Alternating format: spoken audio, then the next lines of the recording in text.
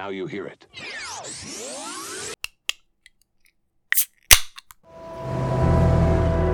When you're a child, you learn there are 3 dimensions: height, width, and depth, like a shoebox.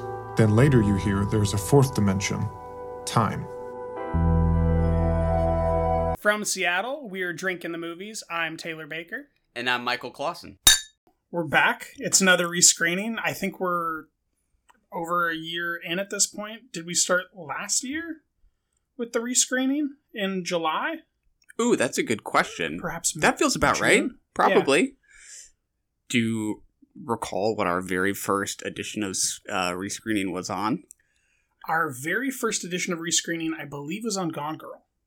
Oh, that's right. I was going to say Side Effects. I think that was the first batch. Side Effects was in the first batch. I think Aaron Brockovich might have been after Gone Girl. That's right. And then maybe A History of Violence, and then right back into Soderbergh with Side Effects.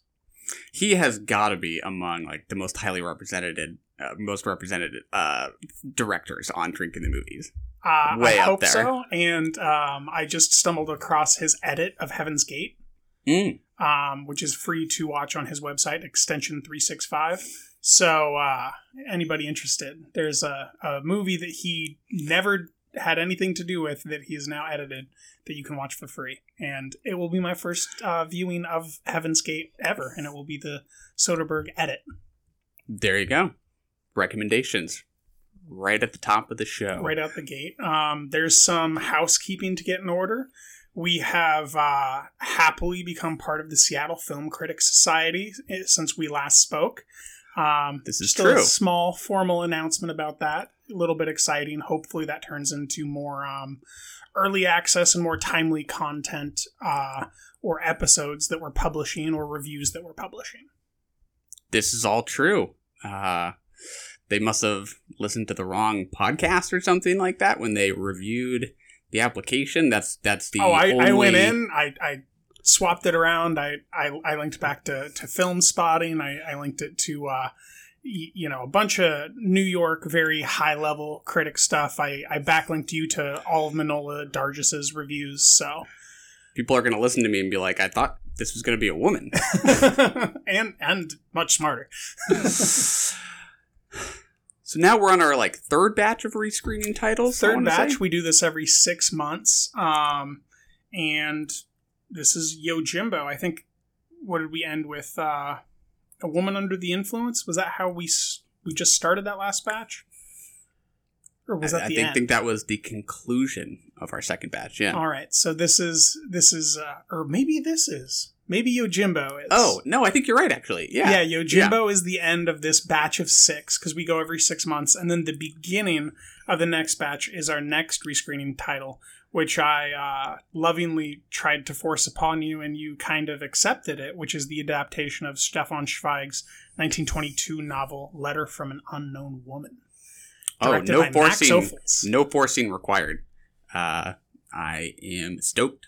Looks pretty cool. This is another movie that I've previously seen, but I love it so much, and that I just wanted to study it, kind of go over it with you, reread the novel right before watching.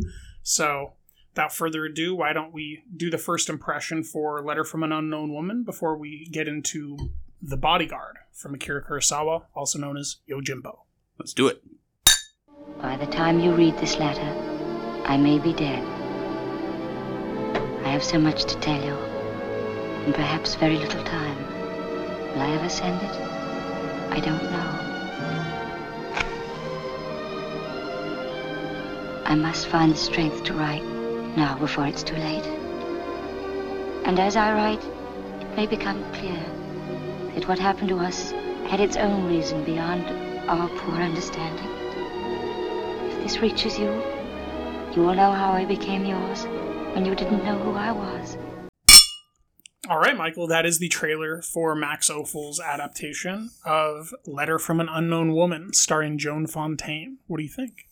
This is quite literally my first impression. I have not seen this one before, and I don't think I've seen any Max Ophuls films before, so he's kind of a big blind spot for me. So I'm excited to check this one out. I'm very excited. I think it looks great. I'm struck by the elegance, I suppose I would say. I'm not familiar with the plot of the story. I haven't read the novella or short story on which it's based. Is that accurate? It's a short story or novella? I feel like it's short.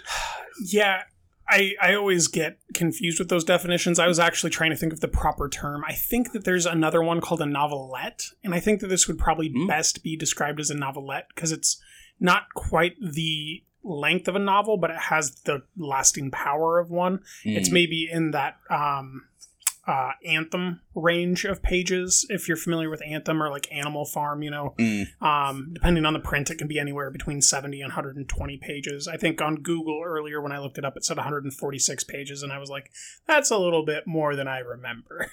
Yeah. So I will definitely catch up with the source material ahead of talking about it. But yeah, I guess I'm particularly drawn to Joan Fontaine. I do associate her with her role in Rebecca, which I really love, and I really love her in that movie. I'm less familiar with Louis Jordan playing the male lead here. Yeah, looks like good stuff. What are your thoughts about revisiting it? I mean, I'm thrilled. I was honestly most struck by the trailer that like it doesn't show its best parts. I also like that it doesn't really give away the plot at all.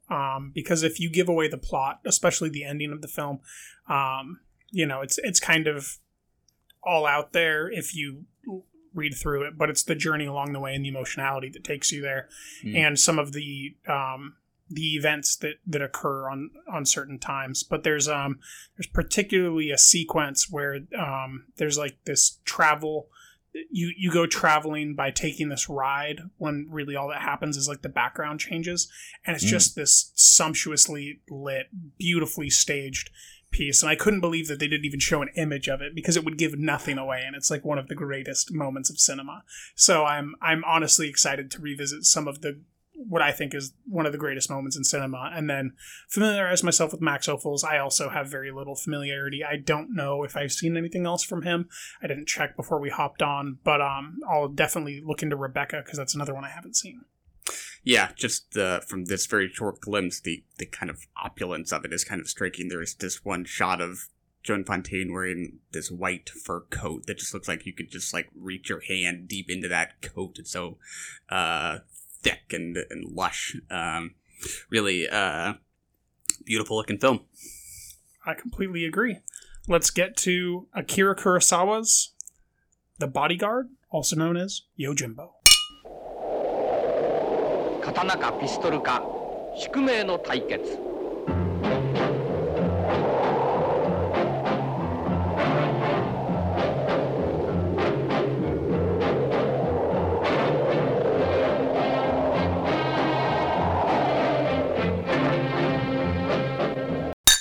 All right, Michael, we're finally getting outside of our comfort zone. We've gone at least 12 months, I think, in the English language.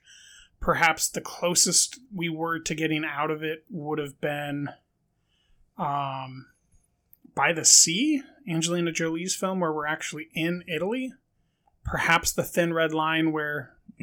I guess Perfect Blue might count. Perfect Blue does count, I suppose. Yeah. But there is a dubbed option, so... That's right. I would say this is the first film I'll watch without a dubbed option. That had not crossed my mind that the vast majority of our rescreens have been American language or American film or English language film, with the exception of Perfect Blue. That's right. A good change of pace today with Yojimbo, no doubt.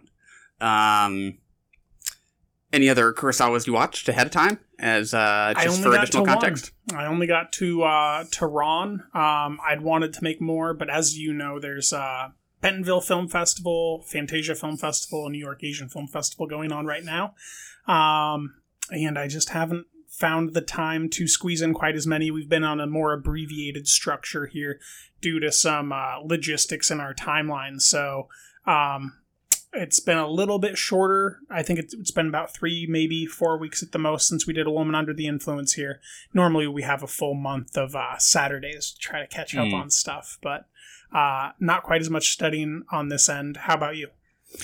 I watched High and Low a few weeks back, but that's the only thing of his that I've seen recently. I saw Stray Dog earlier this year, but I've seen a good handful of his within the last few years, so he still feels a lot of those still feel relatively fresh to me, like Rashomon or Throne of Blood, all within the last 2 or 3 years, I want to say, and they still seem to be quite vivid in my memory, so they still feel relatively fresh. But this is very much its own thing, Yojimbo, which was released in 1961, stars Toshiro Mifune in the lead role. Do we want to set the table a little bit, story-wise? Yeah, set the table, I guess. A stray dog is wandering on screen. As Kurosawa put it, one asked about Mifune's character, Sanjuro. We see him kind of cajoling his shoulders back and forth and maybe reaching up an errant index finger to scratch the back of his head. This is supposed to give us the impression that he has fleas. That is the sought-for interpretation that Kurosawa was looking for. I did not think of that until he told me to. And then upon rewatch, I greatly enjoyed all of those moments. And anecdotally, I believe that he'd seen Mifune do that randomly and then asked him to bring that to the character and make that kind of one of his things that he does, much like chewing on the toothpick. But he's walking along, itched. He reaches a fork in a road that ends up going at least 5 places, if memory serves. There's some beautiful antique-looking highway stones. There's a perfectly staged stick on one of those stones in the center of where these roads meet for him to pick up and throw in the air, and then he begins walking down one of them that the stick points toward. Yeah, I love this opening scene. I think the score, which kind of repeats a certain rhythm throughout, is super compelling. And I think some of those first few shots where we don't even really know who this character is, where he's coming from, where he's going, what he's looking for. Immediately, I think you get just a sense for the command of space compositionally, because right as he reaches that fork in the road, you have this sense of width because the road's going left and right, but there are also these kind of tall there's this tall grass that's kind of giving the image this vertical pull too. So right away, I feel like you kind of know that this is going to be a visually interesting movie. I completely agree. That's one of you're bringing out 2 crucial things, I think, about this film and about him as a filmmaker is, number one, the stereo phonic sound paired with the CinemaScope style is, it's as good as it gets in cinema. Those are my 2 favorite formats, and when they're kind of put together, it's glorious. But then he's also layering these latitudinal and longitudinal objects that are naturalistic or fit within the space itself. I have Ron, just a random scene from it pulled up on my other monitor there, and if you look at it, you can clearly see in the foreground this gathering of individuals pressed against a tent-like side, and then above that, far deeper in the background, is this mountainside, and so you're getting this latitude and this longitudinal structure within the film that's just consistent within Yojimbo, and it's part of the genius. This is also showing us a man wandering around trying to find where to go. He is a Ronin. He is a sword for hire without a master as a samurai, essentially. This is a turning point in Japanese culture. The samurai are no longer farm hands or farm owners. They're no longer beholden to the original master, and merchants are beginning to kind of overtake things, and that kind of sets the background for this. I also think it's worth noting there was a great commentary done on the Criterion Collection, and I believe Stephen Prince did it. And he mentions Kurosawa's background. He was very into Karl Marx, and he actually tried to structure this as a conversational film about markets, and he created Sanjuro, who is Mifune's character, to come in and kind of in a dreamlike way clean up something that is entirely evil and then just try to move away from it. Yeah. I ordinarily am not a huge fan of commentaries, only because if I have the time to sit down and watch a 2-hour movie, I just want to watch another movie. But this is the one case where I did end up doing the commentary version of the Criterion disc as well, and would agree it's actually really detailed and illuminating commentary. Very helpful and just plain interesting. And entertaining. I like Stephen Prince, I think his name has just kind of a nice presence. I do think there is kind of a real art to video commentary for sure. Yeah, he's clearly a film historian, not a film critic. So that really allows him to delve into situational truth about the nature of the film and not have to be labored down by trying to be critical about it. And he's also not doing the buddy thing where you're not going to say anything bad about it and you're just going to tell stories while drinking beer, which I don't hate, but that's what James Caan did in Thief, essentially, with his commentary. And it just was not nearly as rife with beautiful takes and meaningful conversation about all the different stuff that's happening in this Kurosawa film. Yeah. Can carry the story forward just a bit, and then we'll kind of tie it back to some of those ideas, I think. Toshiro Mifune's samurai takes the road to a town that he finds is sort of paralyzed by division. It's been taken over by these two rival gangs who each have aligned themselves with a different merchant in the town. One gang is aligned with a sake brewer. The other is aligned with a silk trader or producer. Trader, I believe, in that commentary that Stephen Prince had, he said something about how silk was primarily made by the farmers' wives, I think, in the countryside. Yeah. Nice anecdote. Yeah. And so it very much becomes this conflict about kind of the economic power within this town. It kind of plays out to me like this kind of miniature civil war, but with a great deal of comedy blended with the social commentary and action. I feel like if you do any even light reading about Yojimbo, you'll hear it talked about as a comedy on one hand by some people. Other people lean into its description of it as a Western. So maybe start with that super easy question. Is this a funny movie to you or not so much? Oh, that's great. No, neither. I actually read this as like one of the first kind of live action cartoons for adults. Like it's incredibly cartoonish. The steps, which Stephen Prince spends great energy making sure that we notice, where this man is walking down the steps and the score is cueing and leaving cartoonishly right when he steps, is so Daffy Duck and Bugs Bunny.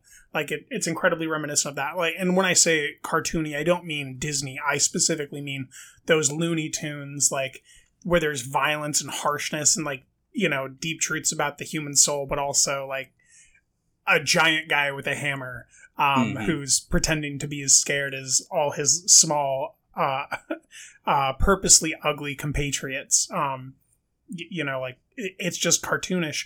And I mean that in the most like complimentary way. I mean that in the way that I would talk about Who Framed Roger Rabbit, with love.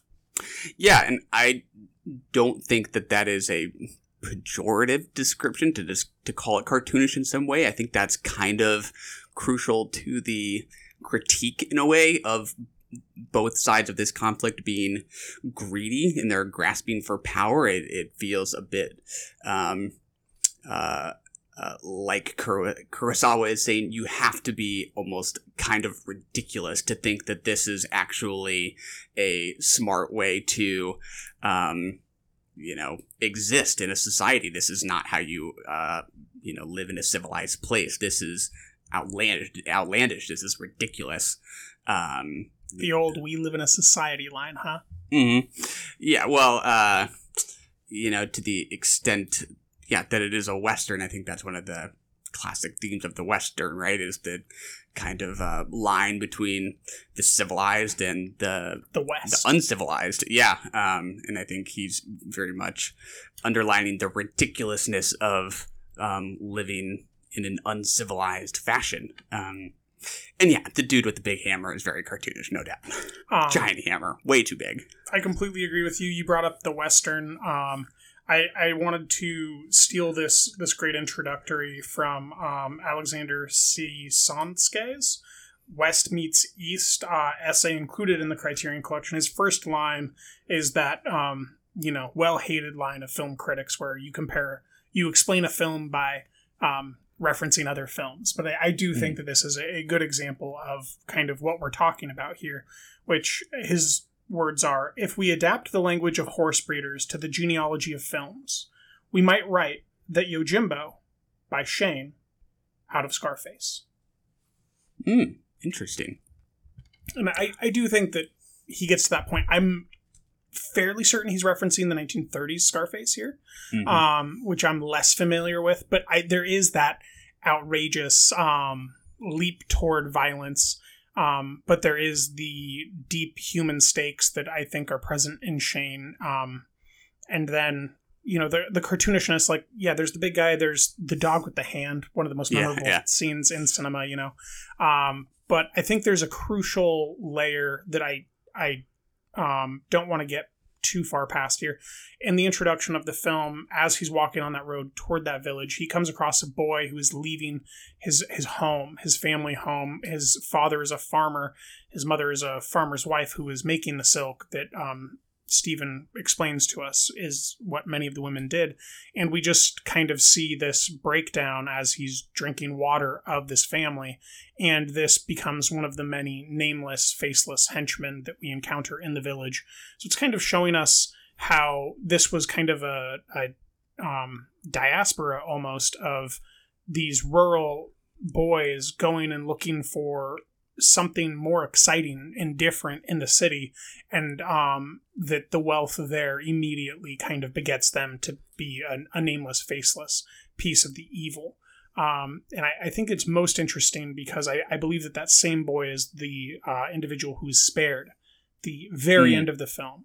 There's this great moment that we'll get into later, but what I particularly loved about him being saved is not just that Sanjuro says that great line about, like, you're gonna go grovel and eat gruel for the rest of your life with your parents, but he's also rubbing his hand along the wooden structure, and you can see the dirt and the ash get wiped by his hand, and it's just this great moment of physicality and tangibility of this is a physical building that is really like on fire or has been burnt down, and he's needing to grab it for strength as he tries to hovel away from Sanjuro. It's an incredible scene, and there's a lot more before it, but I just wanted to kind of give that arc and the rest of that introduction, because I think it's very interesting how historically accurate he is and how focused he is on being historically accurate, because a lot of that gets missed in the culture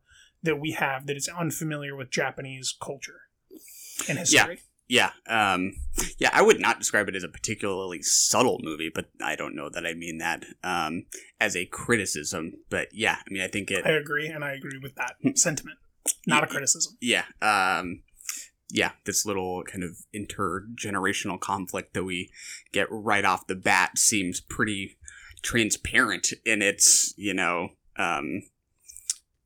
idea about a younger generation kind of embracing these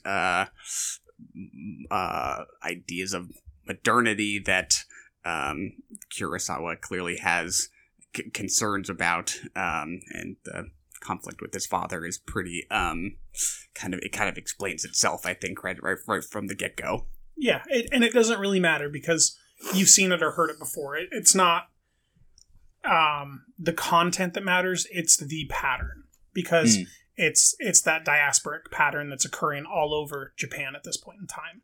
Rural Japan, where these farmers are no longer having the same way of life because of the merchant era coming in, because the sword is being exchanged for the gun, which we'll get into, and all that stuff. And meanwhile, this is a dreamlike film where every villain is the epitome of evil, and our dreamlike hero is ostensibly a superhero, which I'll have more to say and ask you about later as we move through the events of the film.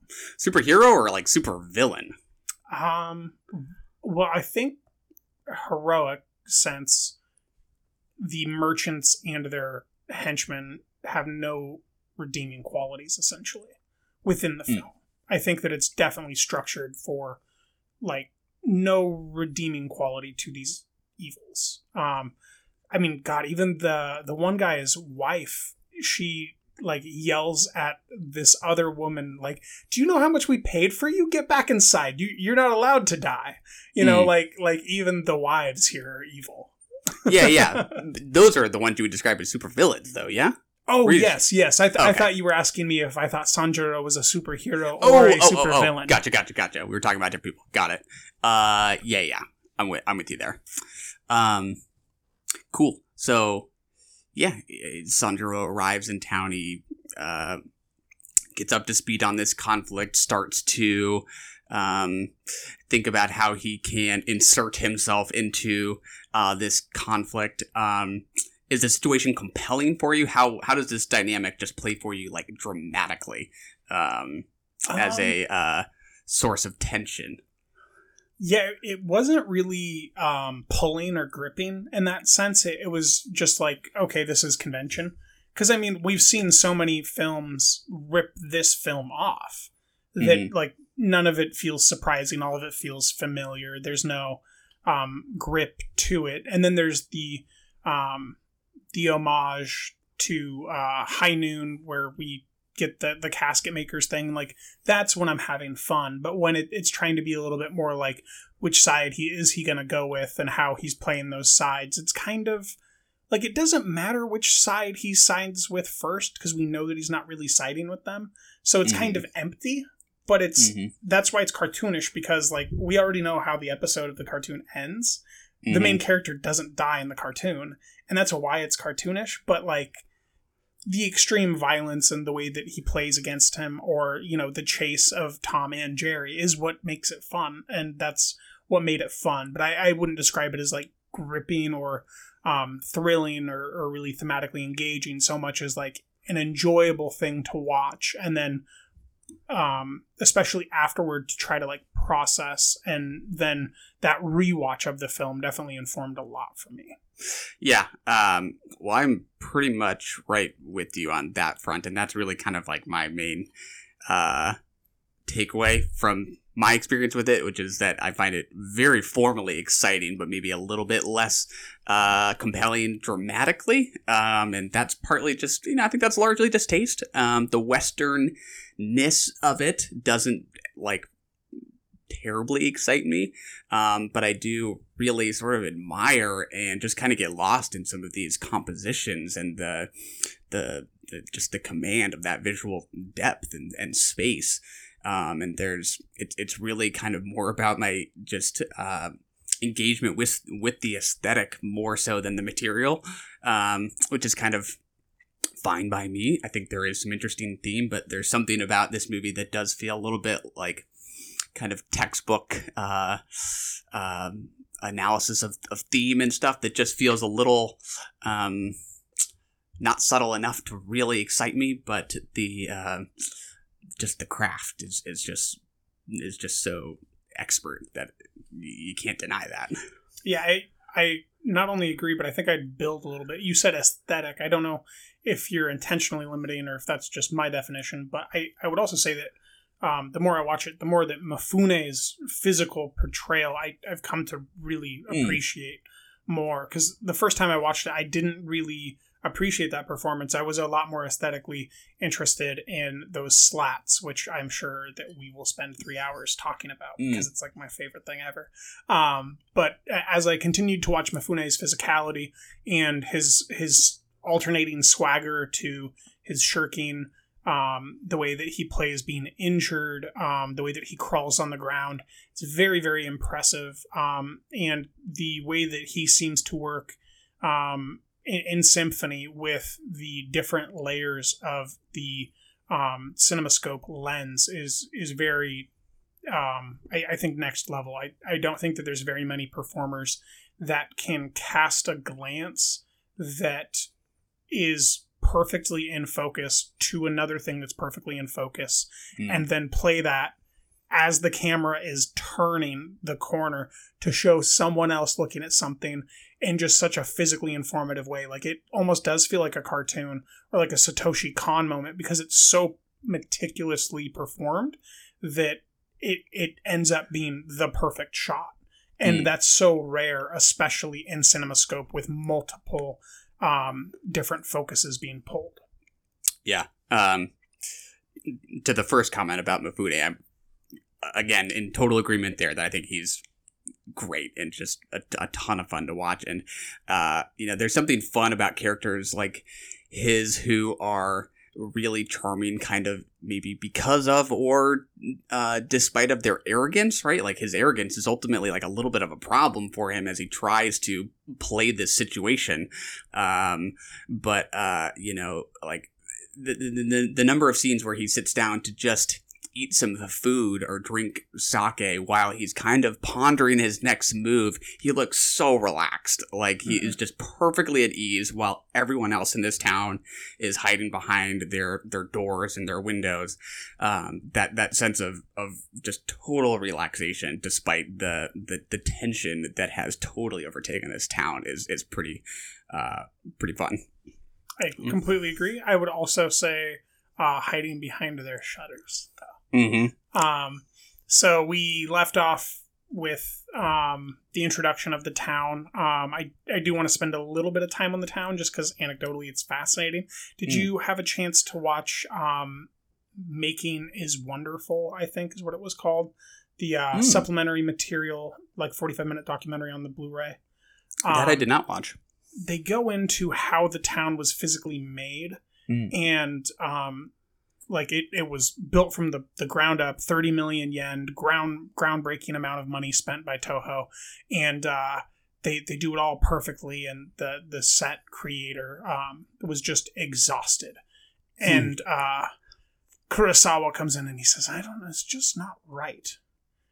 Wonderful. And then he takes out all these photos that had just been printed and restored from the 1860s, I guess, or somewhere in that time. He'd gotten them and they'd just apparently come out, and he's showing all these different roads and the foundations. And when they had built the set, it was an entirely level plot, and what the actual buildings historically had was erosion. So the road itself would have these leaved sides, and each building would have these leaved sides from the water coming down off of the roof or going back and forth on the road. And so what they had to do was they rented at least one fire truck. The translation wasn't too clear on the amount or like how exactly this worked out, but ostensibly they got a fire truck or fire trucks, and they hooked up a fire hose or hoses, and they just poured water on those roofs all day long to get the erosion effect. And at the end of that, Kurosawa was like, okay, now it's right. It looks super lived in. Like, I think it's a very persuasive set and place. And I feel like so many of those images, the wide shots of that kind of empty main street, which is really just kind of like that iconic, Western image, that again is just kind of that sense of depth where you just feel like it's almost three-dimensional. Like, you can just walk down that road and it can feel so wide at the same time when he frames, Mifune or someone else alone in the frame, with, the sound of the wind or the leaves rustling. I like the leaves. I like seeing the leaves rustle more than I do actually hearing the wind, because the screen just feels even more alive. And that street can just feel so empty because of that sense of space in it. Just really compelling compositions. No, I completely agree, because depending on how he'll do the shot, where the fans are blowing from, you'll either get that latitude or that longitude in front of the camera, and then whatever else is being, I mean, sometimes it's an empty street, but sometimes it's a fight, and sometimes the dust is blowing sideways while we're looking at the two armies facing each other perpendicularly, so they're in line on the screen in a vertical slice, and then blowing across is the dust. And then I think that we get a different version where the armies are on two different sides and the dust is blowing kind of down towards us while Mifune's Sanjuro is up in that bell tower, and that's just a glorious shot. Yeah and some of it is just so great because of its visual storytelling, to put it quite simply, and I think that's something that Kurosawa was kind of famous for. I'm thinking about High and Low, which is very famous for its metaphor of class with these distances between the higher ground and the lower ground in this city. And here, you have images that kind of define the narrative in a way, like the defining image of the movie, right, is probably Mifune on that watchtower as the two different gangs are about to combat each other. Of course, they don't really have the courage to do it. And it's like, that is like the dynamic of the film in a single shot, that he can really distill narrative ideas down to, individual images is pretty unique. For sure. Completely agree. And that's another expression of the cartoonishness, right? Like, it's hilarious to listen to that soundtrack while these sides are charging and then cowering backward, trembling their sword hands. And our titular character, not in this film, but in the sequel, but still, that's the point of the cartoon, is most of the cartoons are named after the lead cartoon character, and somehow they're always above the fray. And here, he's literally above the fray. In the watchtower. Now, before that sequence begins, I believe it's the sheriff of the town. He comes out and he slams two clappers together, and apparently that's how Kabuki theater begins. And I love the idea of like everything outside of those clappers, like, not being considered kabuki theater by Kurosawa, but as soon as he starts his violent sequences, or this sequence, which is like played for almost pure comedy, he's considering it like this heightened type of theatricalism. I haven't fully processed like exactly how it is, or maybe it's just a fun thing that he chose to do without a deeper meaning, but there's something there that feels really juicy. Yeah, I feel like that's one of the more like distinctly Japanese aspects of the movie, is that character's function as I think they're called benshis, like the classic kind of kabuki narrators. And not only does he sort of like, he's announcing the time, but he's also kind of announcing when scenes are commencing, and he is also the one who kind of like catches, I think he's the one who catches Mifune up on the situation, which is kind of like the function of the benshi, which is to like kind of and tell tells the story. Him which side he thinks is going to win. Exactly. And says, don't forget my payout is one whatever. Which is great because like he's not just a information delivery machine. He kind of has like an opinion. He's kind of a little slimy. And he wants money. Yeah, and I think like benshis historically would opine on stories when you would go to kabuki theater, and that's why you might go to one benshi over another, is because you knew what their style was. And this guy has a personality despite being the mover of the story. I couldn't tell you that actor's name, but I think he's one of the cast members who jumps out to me a little bit. I completely agree. Now, there's something that I took note of the third time I watched the film, and I don't know if I like it, and I wanted to ask your opinion. There's I think like a half a dozen moments where Kurosawa and his editor use wipes to edit, and they changed the scene by doing this wipe where, the scene that you're watching will slowly be wiped away and we'll go to a new scene. I don't dislike it, but there's something that just catches for me there where it's like, I don't love this. And I feel like it could have been done better. How do you feel about the screen wipes? Are you describing it as like a little ostentatious, just like a little unnecessarily showy or something. Yeah, and almost like it doesn't even fit the genre. Yeah, I don't know that I have a strong opinion, which I know is boring, but, you know, they most definitely jump out. You're like, oh, wow, look at that. That was a pretty striking wipe right there. I kind of like them. I think they're just unique. I think that's one of Kurosawa's, like, stamps, actually. I think that's something he does quite a bit. But I could use the word catch, like he just kind of got snagged on that. I do like that description. I don't know that I felt that, but like I could totally see that. It's pretty striking. Yeah, and there's one that I actively like, but it's like I don't know. I just noticed myself catching on it and wondered if there was something interesting there. Something that I do think is more interesting is the amount of time the camera spends with Mifune's back to us. That's, I think, not very typical of any Westerns at this point in time. There might be something I'm unfamiliar with, but we spend a lot of time watching his actions, letting his physicality speak to us, and he doesn't have to really perform, and when he does, it's normally comedy, or it's a dialogue sequence that's just kind of exposition for how we're gonna get into the next harrowing situation.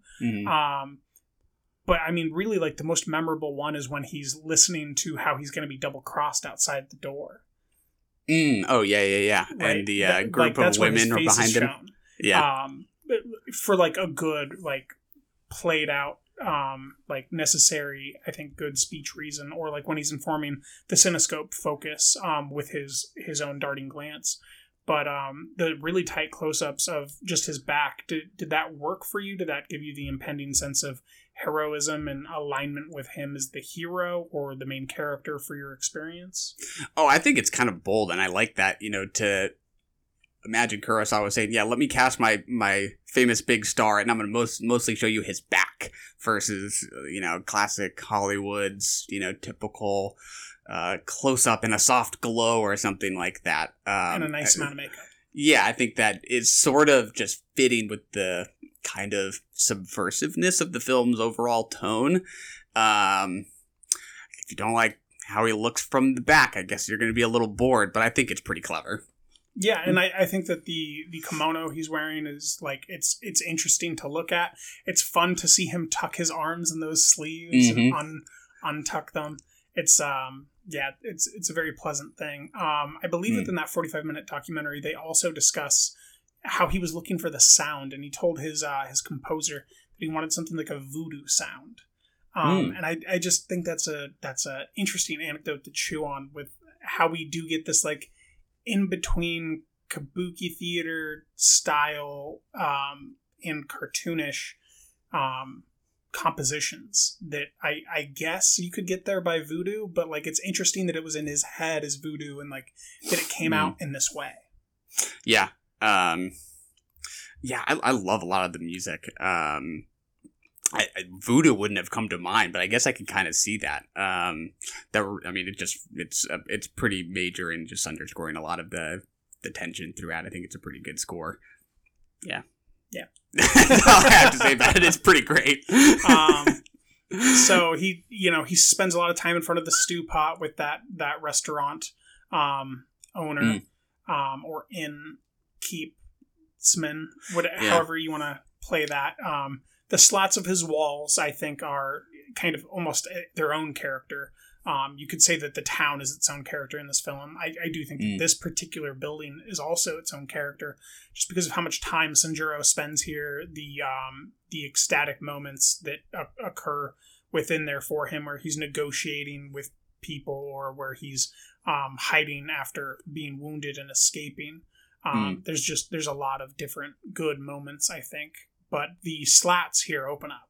And you get these great depth of field shots where within the restaurant is also in focus. So you're getting multiple layered performances. There's a moment where Mifune is laughing and he's trying to get the innkeeper to agree with him because these men are drinking tea. And he waits like a minute to be like, it's spiked tea. Oh, yeah, He just lets it sit there forever. And then he says it's spiked tea.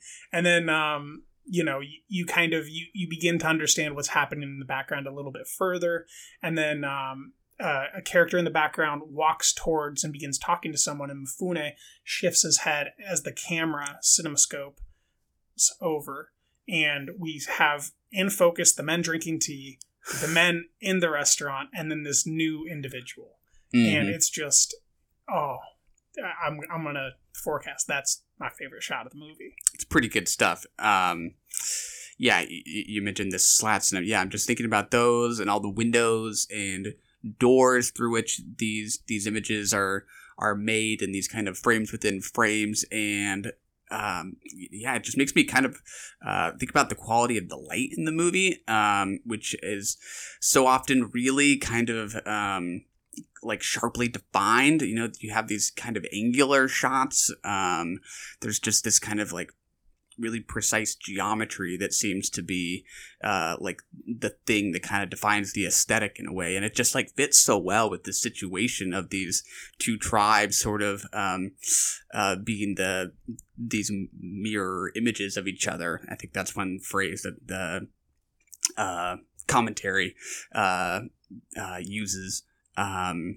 Just creates so many really striking images. And this is shifting gears a little bit, but one other thing he talked about on the commentary that I thought was really interesting was that Kurosawa was inspired by a Dashiell Hammett novel called Red Harvest, I think, which was like a detective novel, as you would expect from Dashiell Hammett. Like, I think if you Google it, it literally says that it's often considered the first hard-boiled detective novel. Oh, wow.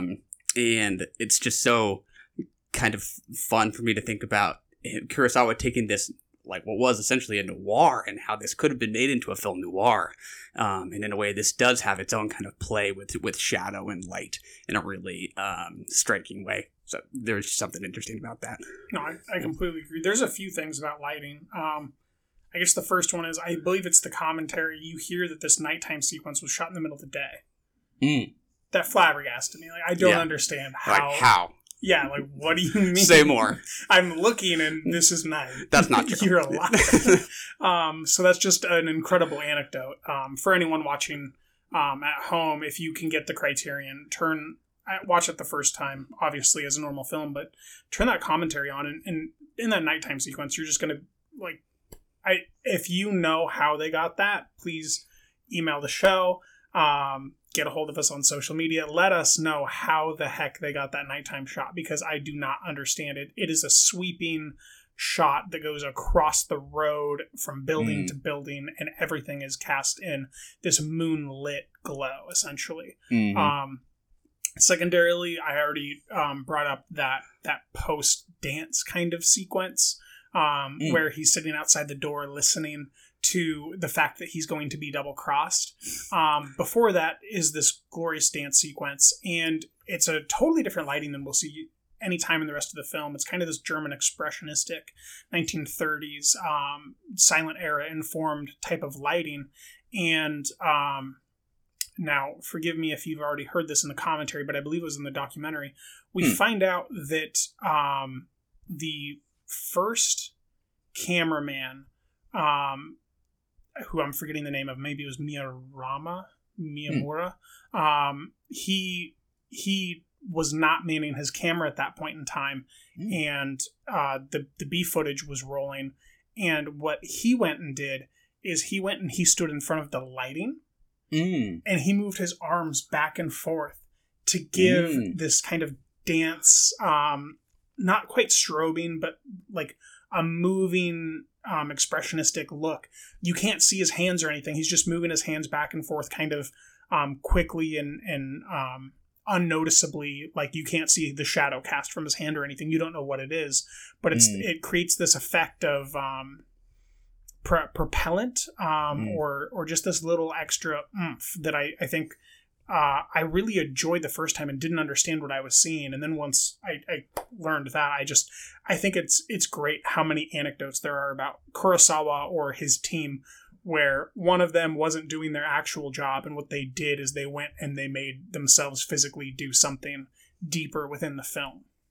Yeah, you think about like the scale of his movies and like the teams he has to have worked with. Like you can only imagine like the anecdotes that are out there about working on these sets that are so intricate because the camera is moving so nimbly around them.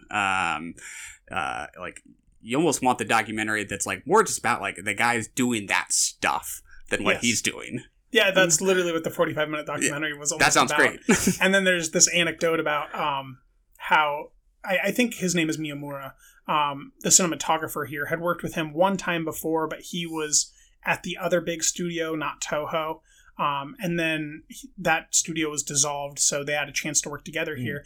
And Kurosawa was yelling at him, calling him an idiot, saying, you weren't working hard enough. And the B camera operator, he asked him, why are you taking this? And he said, this is a genius director.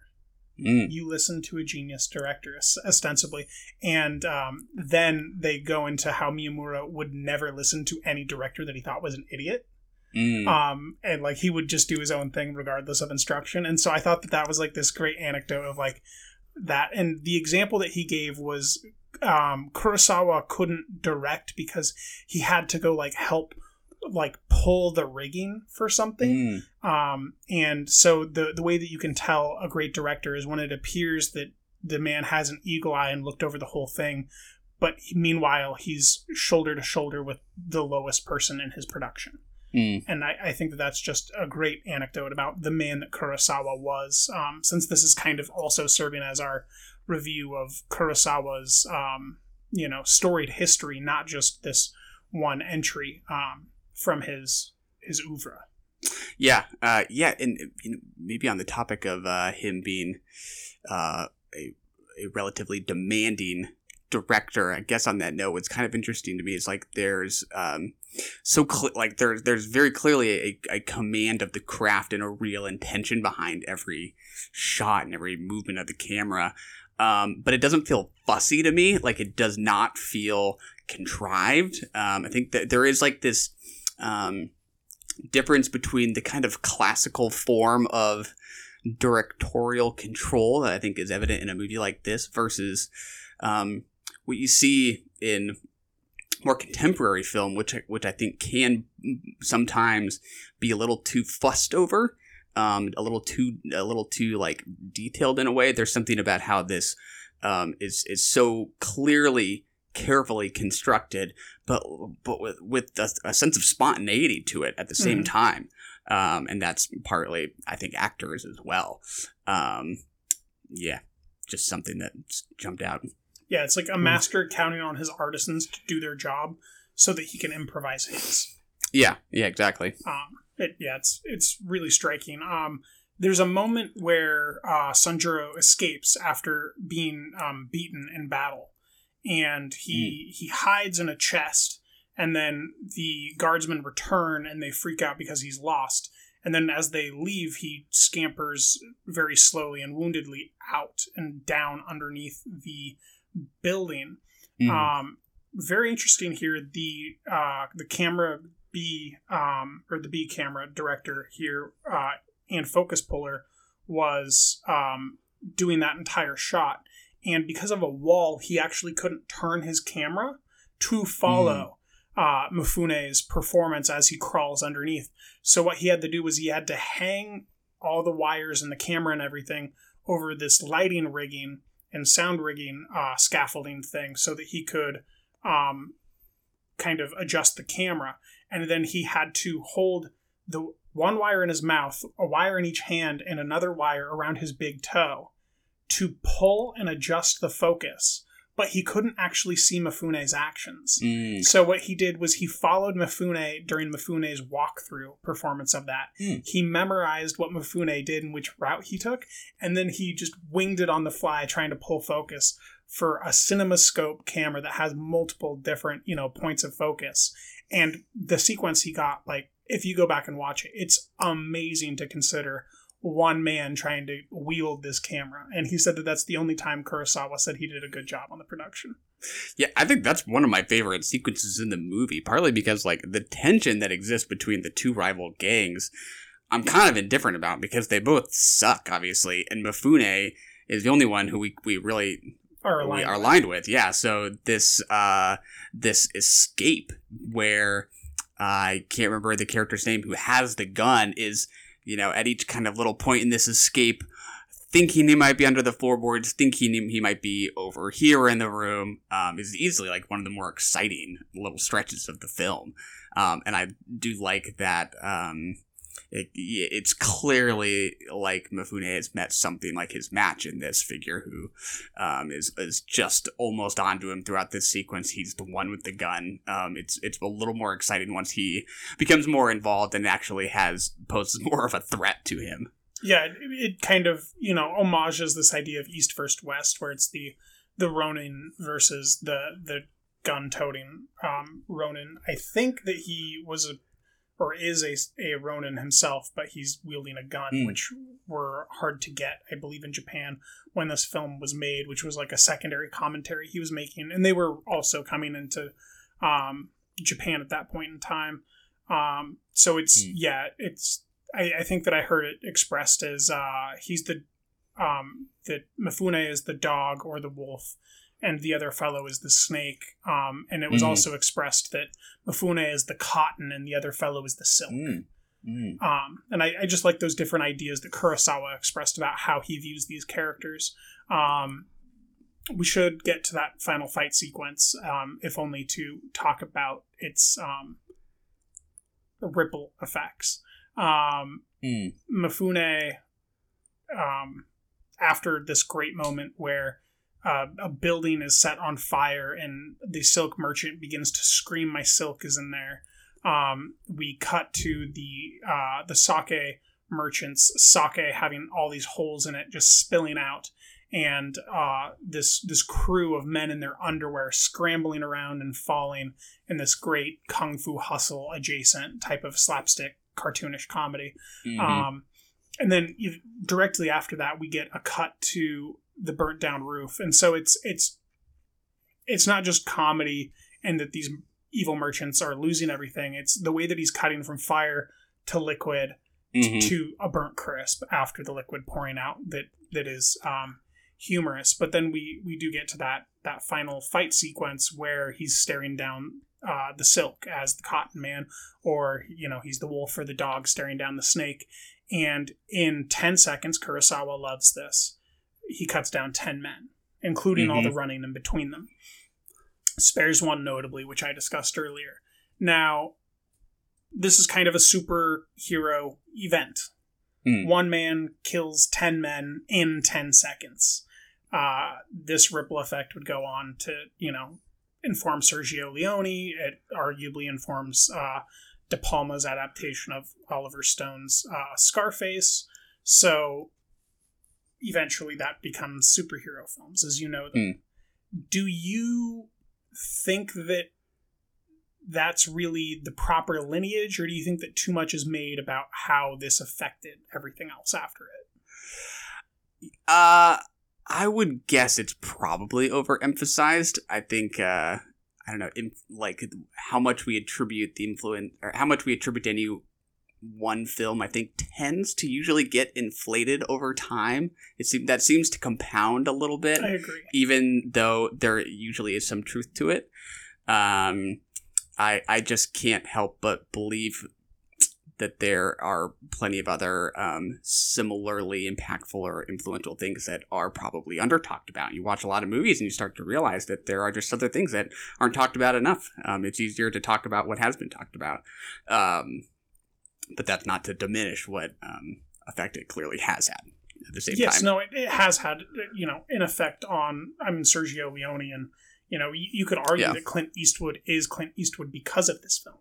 And I think that's an incredibly interesting, rich treasure trove. But I also think that it's a little bit far-fetched to me to be claiming that, like, Yojimbo is responsible for things like Iron Man or, the Suicide Squad or anything like that, when really there were comic books originally, and those comic books were informed by other stories, not just film. And eventually, sure, they were adapted, and maybe the director is considering that. But I almost think it's kind of a lazy way of engaging with this.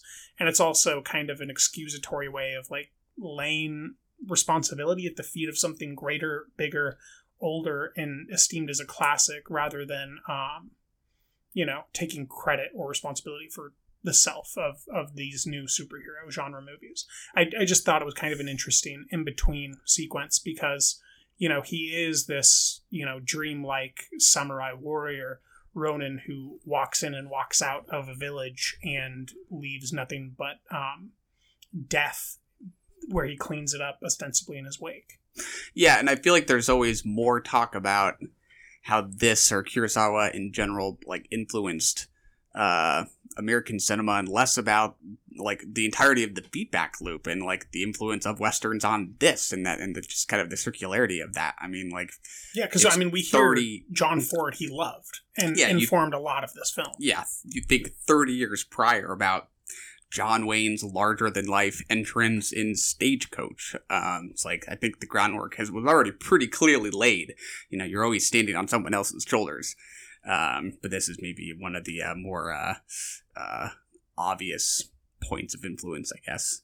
But yeah, just back to the ending, as one gang's place has got up in flames, the other's being completely destroyed. The sake is pouring out. Like, the situation is completely devolved. I feel like the comedy is kind of draining out at that point. I do think there's kind of a nice a tonal shift happening over a handful of scenes where the situation's just completely collapsed, and I think that's where it's nice that we get this moment at the beginning where Mifune just as easily could have walked the other way, and we don't know just to what extent did this conflict escalate because he entered the picture, and it's just deteriorated so badly. But then the final shot where, or like second to final shot where he is, standing over his antagonist, the guy with the gun, and he lets him kind of get the gun, but we don't know if he has another bullet or what exactly he's doing there. Do you think it's just a display of arrogance, or do you think he's just gonna roll the dice? I kind of like that shot because, is this another gamble on his part? He's taking his chances. I kind of like that. Or is he giving up? Does he think that eventually a gun will do him in no matter what? So I cheated and I listened to that documentary where the actor who holds the gun talks about the sequence. And from what I gather, it's like all of that. So the idea of guns always coming eventually to Japan is like, that's a deeper, like, interesting idea, but more present is this idea that, like, he can't be stopped, and not even a gun is going to get him right now, and he's willing to take his chances because of how far he's come, and in fact he's willing to help because he's so otherworldly, and that kind of exemplifies that superhero-ness. Yeah. I mean, I was kind of thinking about the role of a gun in Seven Samurai, which is, how, like, the most talented samurai of the bunch in that movie that's what finally does him in, is a gun. And this, I think it's kind of a blend, like you said, of him being willing to maybe roll the dice in this moment because he knows that in the end, the samurai's way is over and that the guns are the way of the future. So it's either it's now or later.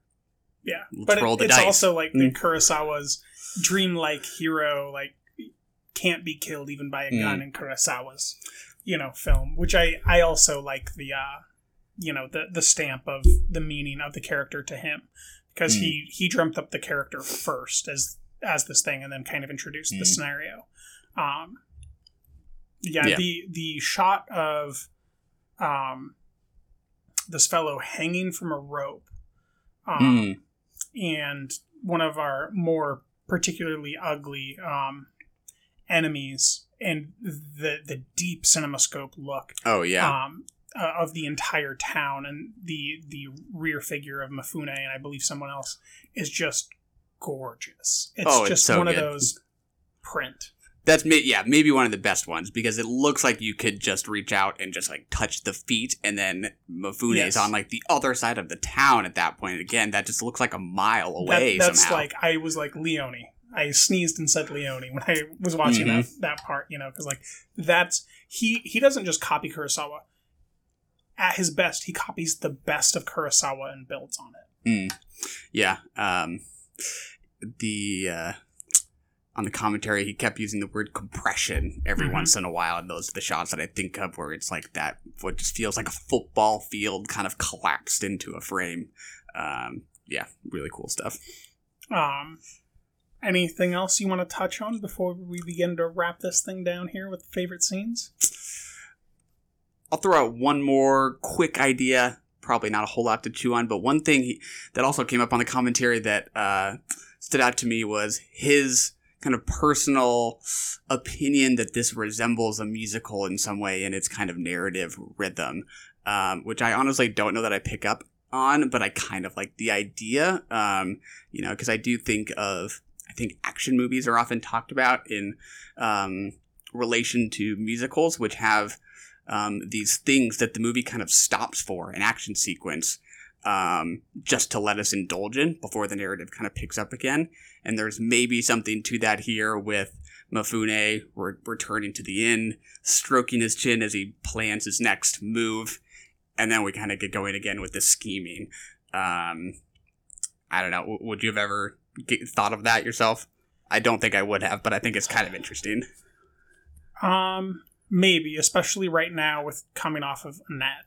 As there you go. Where it's like this very unorthodox operatic musical, more so than normally any other time. And I actually took that note down too, and I'd forgotten to ask you about it. It's on my phone, and it's one of the few points that I didn't get to.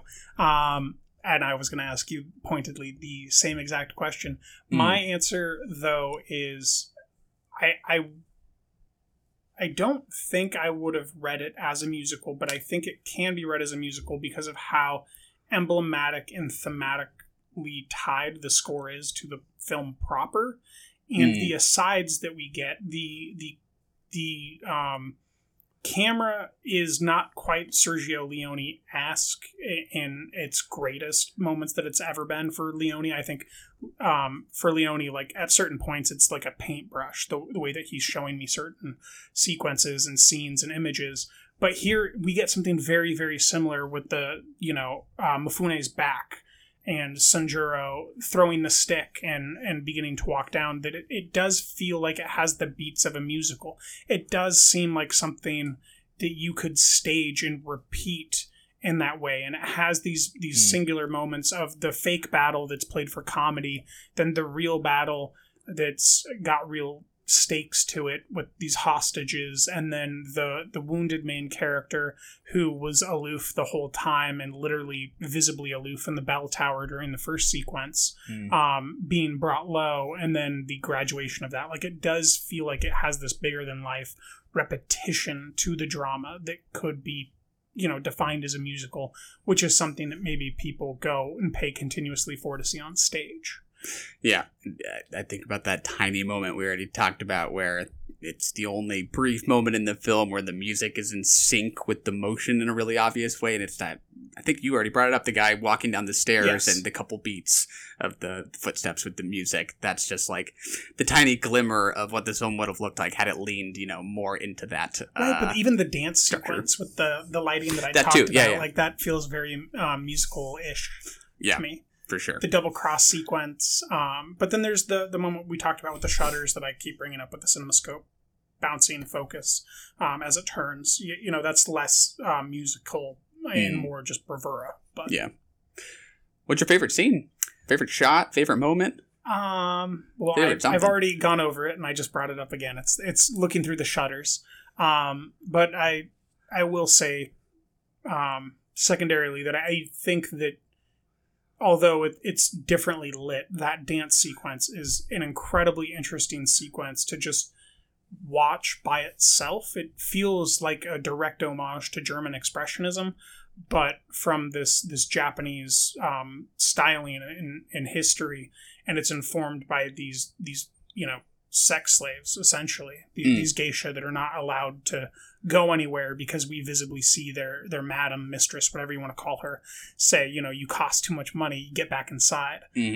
So there's there's that interesting communication of like fascism within comedy at play here, and that German expressionist light. I think that there's a certain richness to it, since this is a post-war film. That there's a lot to chew on with that particular sequence that I like. Totally. Now I'm juggling a couple in my head, just because they're ones Can I we haven't. introduce you to The Dog with a Hand? A great moment. Well, I'll at least say the one moment that I did laugh out loud at, but that's partly just because of like how I imagined it in my head, which is when we actually hear him telling the folks what his name is, which is him just looking out the window and seeing the strawberry field, and he says it's the translation of 30-year-old strawberry field. But you watch it as an American viewer, you just like, I just instinctively like read that in the literal way, where if someone was like, hey, what's your name? And you said 30-year-old strawberry field, you'd probably give them a funny look. I just actually laughed out loud at that. I thought that was amusing. But yeah, it probably, my actual favorite scene is probably, the escape sequence that we already talked about. Probably the most like dramatically involved I was with it at any given point. Pretty fun. Yeah, because you're playing off of the external character looking and him hiding, and there's this trepidation, and there's an actual harrowingness to that moment of the film, which is not present in other parts. Not as an indictment, but just like that's why it's graduated to be so special. For sure. All right. That is The Bodyguard, aka Yojimbo from Akira Kurosawa. Next month, we'll go over Max Ophuls' adaptation of Stefan Zweig's Letter from an Unknown Woman. Until next time. And that's another one in the can. Now you don't.